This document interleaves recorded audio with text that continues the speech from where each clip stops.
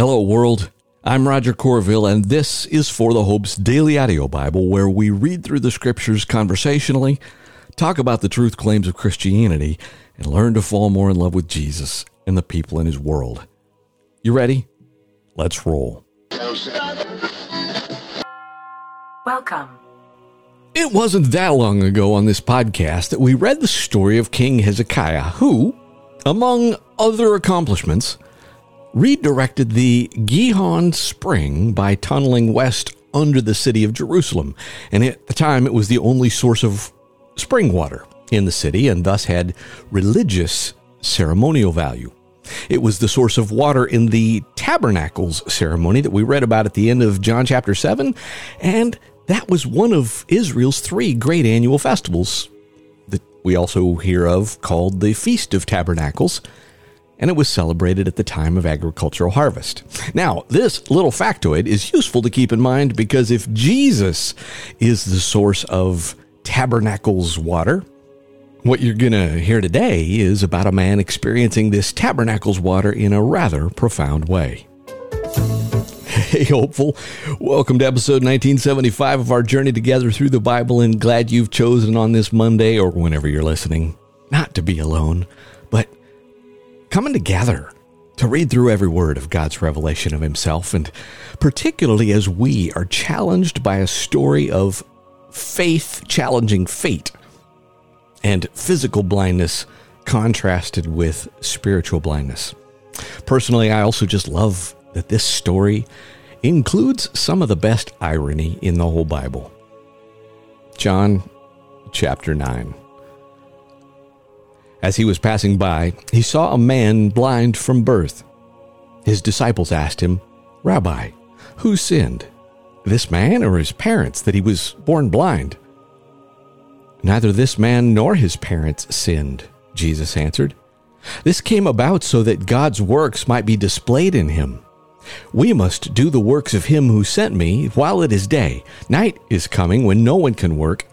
As long as I am in the world, I am the light of the world."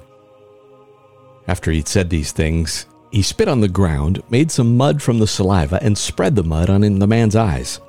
"Go," he told him, "wash in the pool of Siloam," parentheses, which means sent. And I'm just going to pause and say that pool of Siloam was part of that springs of Gihon that we were just talking about. So he goes and tells the guy, "Go, wash in the pool of Siloam." So he left, washed, and came back seeing. His neighbors and those who had seen him before as a beggar said, "Isn't this the one who used to sit begging?" And some said, "Yeah, he's the one." Others were saying, "No, but he looks like him." He kept saying, I'm the one." So they asked him, "Then how were your eyes opened?" The man answered, "The man called Jesus made mud, spread it on my eyes, and told me, 'Go to Siloam and wash.' So when I went and I washed, I received my sight."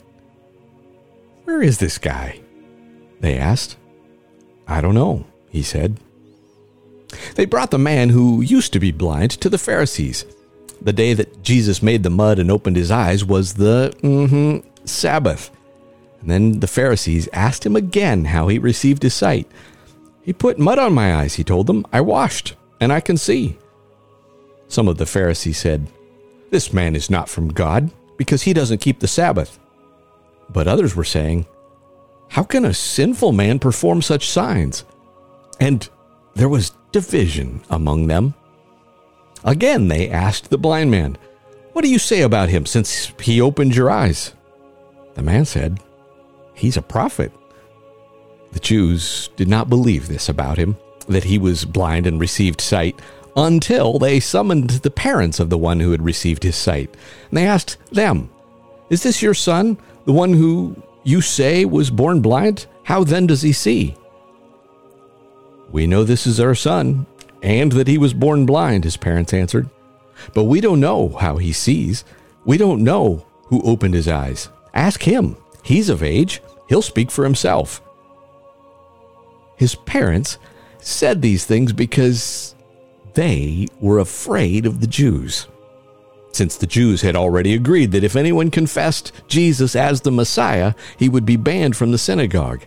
This is why his parents said, "He's of age, ask him."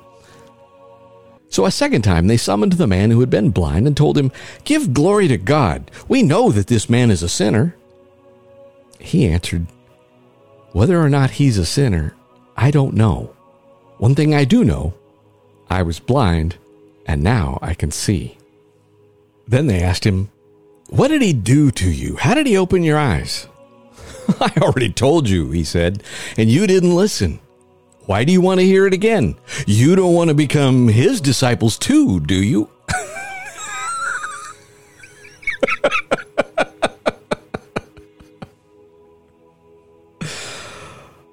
I'm just leaving that in there. I just couldn't help myself.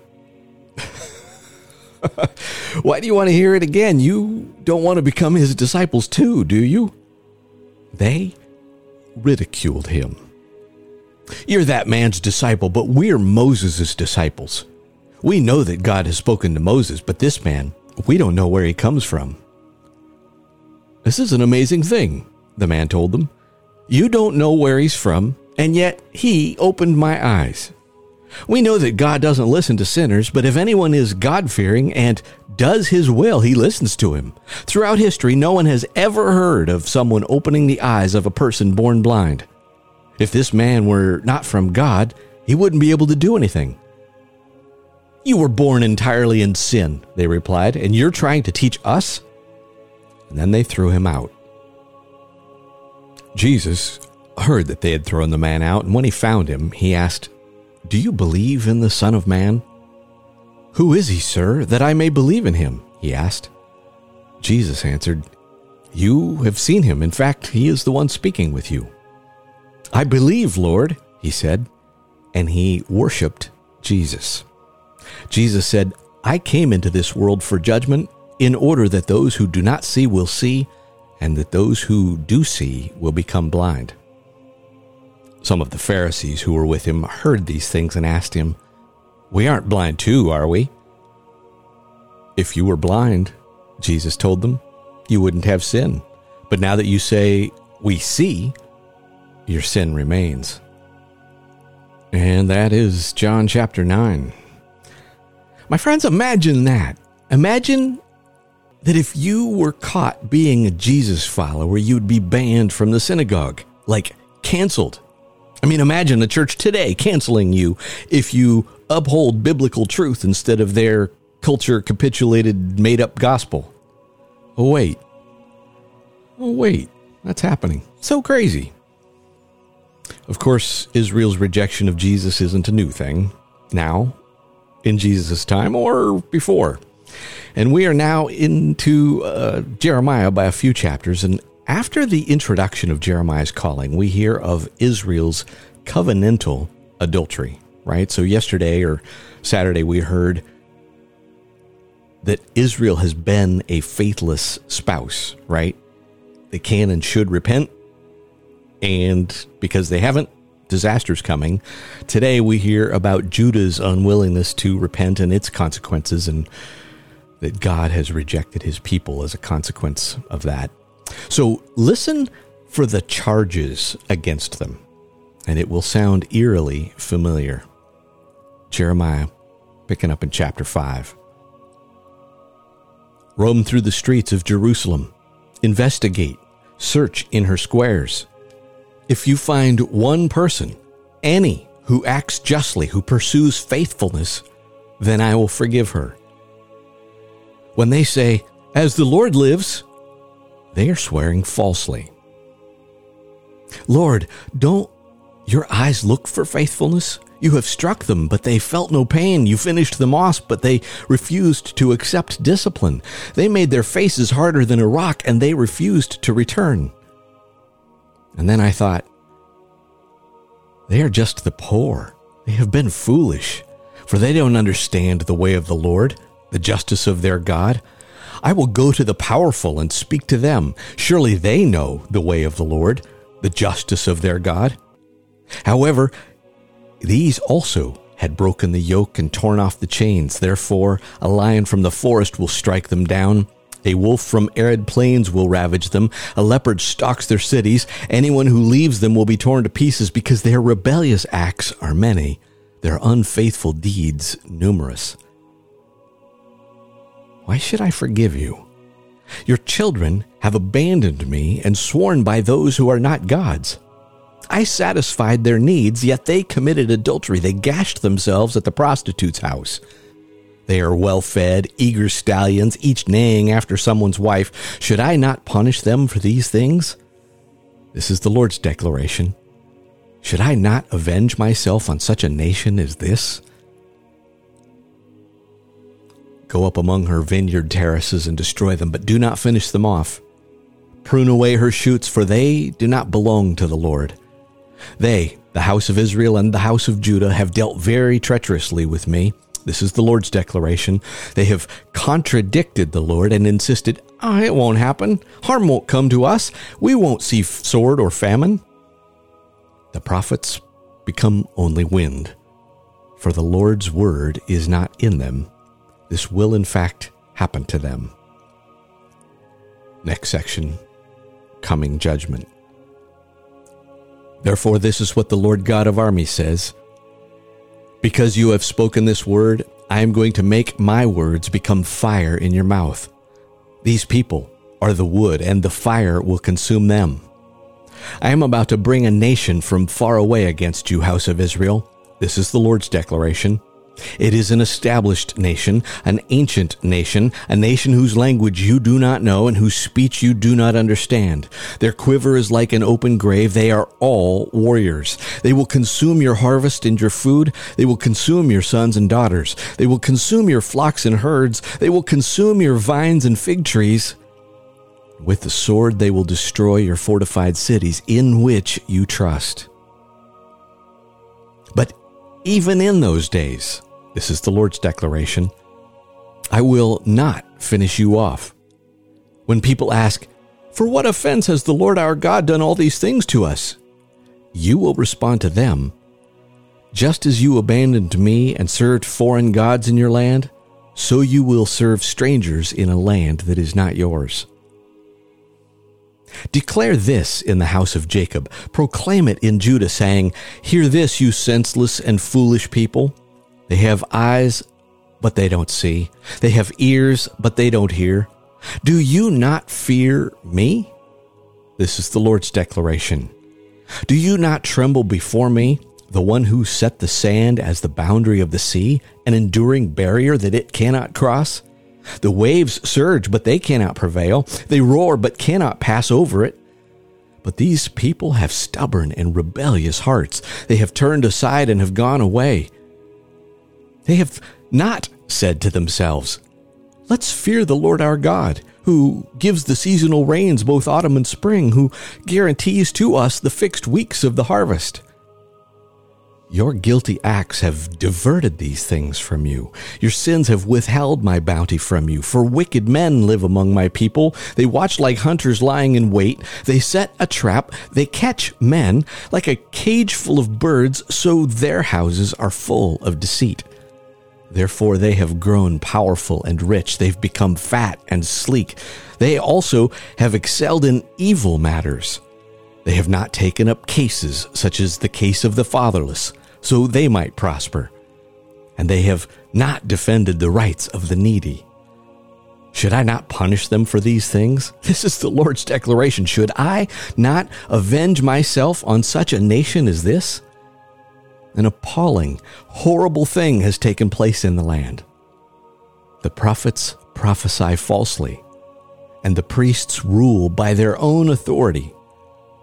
My people love it like this. But what will you do at the end of it? Next section. Threatened siege of Jerusalem. Run for cover out of Jerusalem, Benjamites. Sound the ram's horn in Tekoa. Raise a smoke signal over Beth Hakerem. For disaster threatens from the north, even a crushing blow. Though she is beautiful and delicate, I will destroy daughter Zion. Shepherds and their flocks will come against her. They will pitch their tents all around her. Each will pasture his own portion. Set them apart for war against her. Rise up, let's attack at noon. Woe to us, for the day is passing. The evening shadows grow long. Rise up, let's attack by night. Let's destroy her fortresses. For this is what the Lord of armies says. Cut down the trees, raise a siege ramp against Jerusalem. This city must be punished. There is nothing but oppression within her. As a well gushes out its water, so she pours out her evil. Violence and destruction resound in her. Sickness and wounds keep coming to my attention. Be warned, Jerusalem, or I will turn away from you. I will make you a desolation, a land without inhabitants. Next section, wrath on Israel. This is what the Lord of armies says. Glean the remnant of Israel as thoroughly as a vine. Pass your hand once more like a grape gatherer over the branches. Who can I speak to and give such a warning that they will listen? Look, their ear is uncircumcised, so they cannot pay attention. See, the word of the Lord has become contemptible to them. They find no pleasure in it. But I am full of the Lord's wrath. I'm tired of holding it back. Pour it out on the children in the street, on the gathering of the young men as well. For both husband and wife will be captured, the old with the very old. Their houses will be turned over to others, their fields and wives as well. For I will stretch out my hand against the inhabitants of the land. This is the Lord's declaration. For from the least to the greatest of them, everyone is making profit dishonestly. From prophet to priest, everyone deals falsely. They have treated my people's brokenness superficially, claiming peace, peace, when there is no peace. Were they ashamed when they acted so detestably? They weren't at all ashamed. They can no longer feel humiliation, therefore they will fall among the fallen. When I punish them, they will collapse, says the Lord. Next section, disaster because of disobedience. This is what the Lord says. Stand by the roadways and look. Ask about the ancient paths. Ask, which is the way to what is good? And then take it and find rest for yourselves. But they protested, no, we won't. I appointed watchmen over you and said, listen for the sound of the ram's horn. But they protested, we won't listen. Therefore, listen, you nations and you witnesses. Learn what the charge is against them. Listen, earth. I am about to bring disaster on these people, the fruit of their own plotting. For they have paid no attention to my words. They have rejected my instruction. What used to me is frankincense from Sheba or sweet cane from a distant land. Your burnt offerings are not acceptable. Your sacrifices do not please me. Therefore, this is what the Lord says. I am going to place stumbling blocks before these people. Fathers and sons together will stumble over them. Friends and neighbors will also perish. Next section, a cruel nation from the north. This is what the Lord says. Look, an army is coming from a northern land. A great nation will be stirred up from the remote regions of the earth. They grasp bow and javelin. They are cruel and show no mercy. Their voice roars like the sea, and they ride on horses lined up like men in battle formation against you, daughter Zion. We have heard about it, and our hands have become weak. Distress has seized us. Pain seized us like a woman in labor. Don't go out into the fields. Don't walk on the road, for the enemy has a sword. Terror is on every side. My dear people, dress yourselves in sackcloth and roll in the dust. Mourn as you would for an only son, a bitter lament, for suddenly the destroyer will come on us. Final little section. Jeremiah appointed as an examiner. I have appointed you to be an assayer among my people, a refiner, so you may know and assay their way of life. All are stubborn rebels, spreading slander. They are bronze and iron, all of them corrupt. The bellows blow, blasting the lead with fire. The refining is completely in vain. The evil ones are not separated out. They are called rejected silver, for the Lord has rejected them. My friends, the call of the prophet is a lonely call. Useful to remember, if you are speaking, if you are truth-telling in a hostile environment, remember the line that we read. They have treated my people's brokenness superficially, claiming peace, peace, when there is no peace. And you might wonder if God is testing you. And he could be. Remember, while the competing voices are confusing, heaven and hell hang in the balance. And sadly, we here in the West are still killing our children and stopping up our ears going, yeah, no, we don't hear. And God doesn't see. I love you, my friends. Amen. Amen.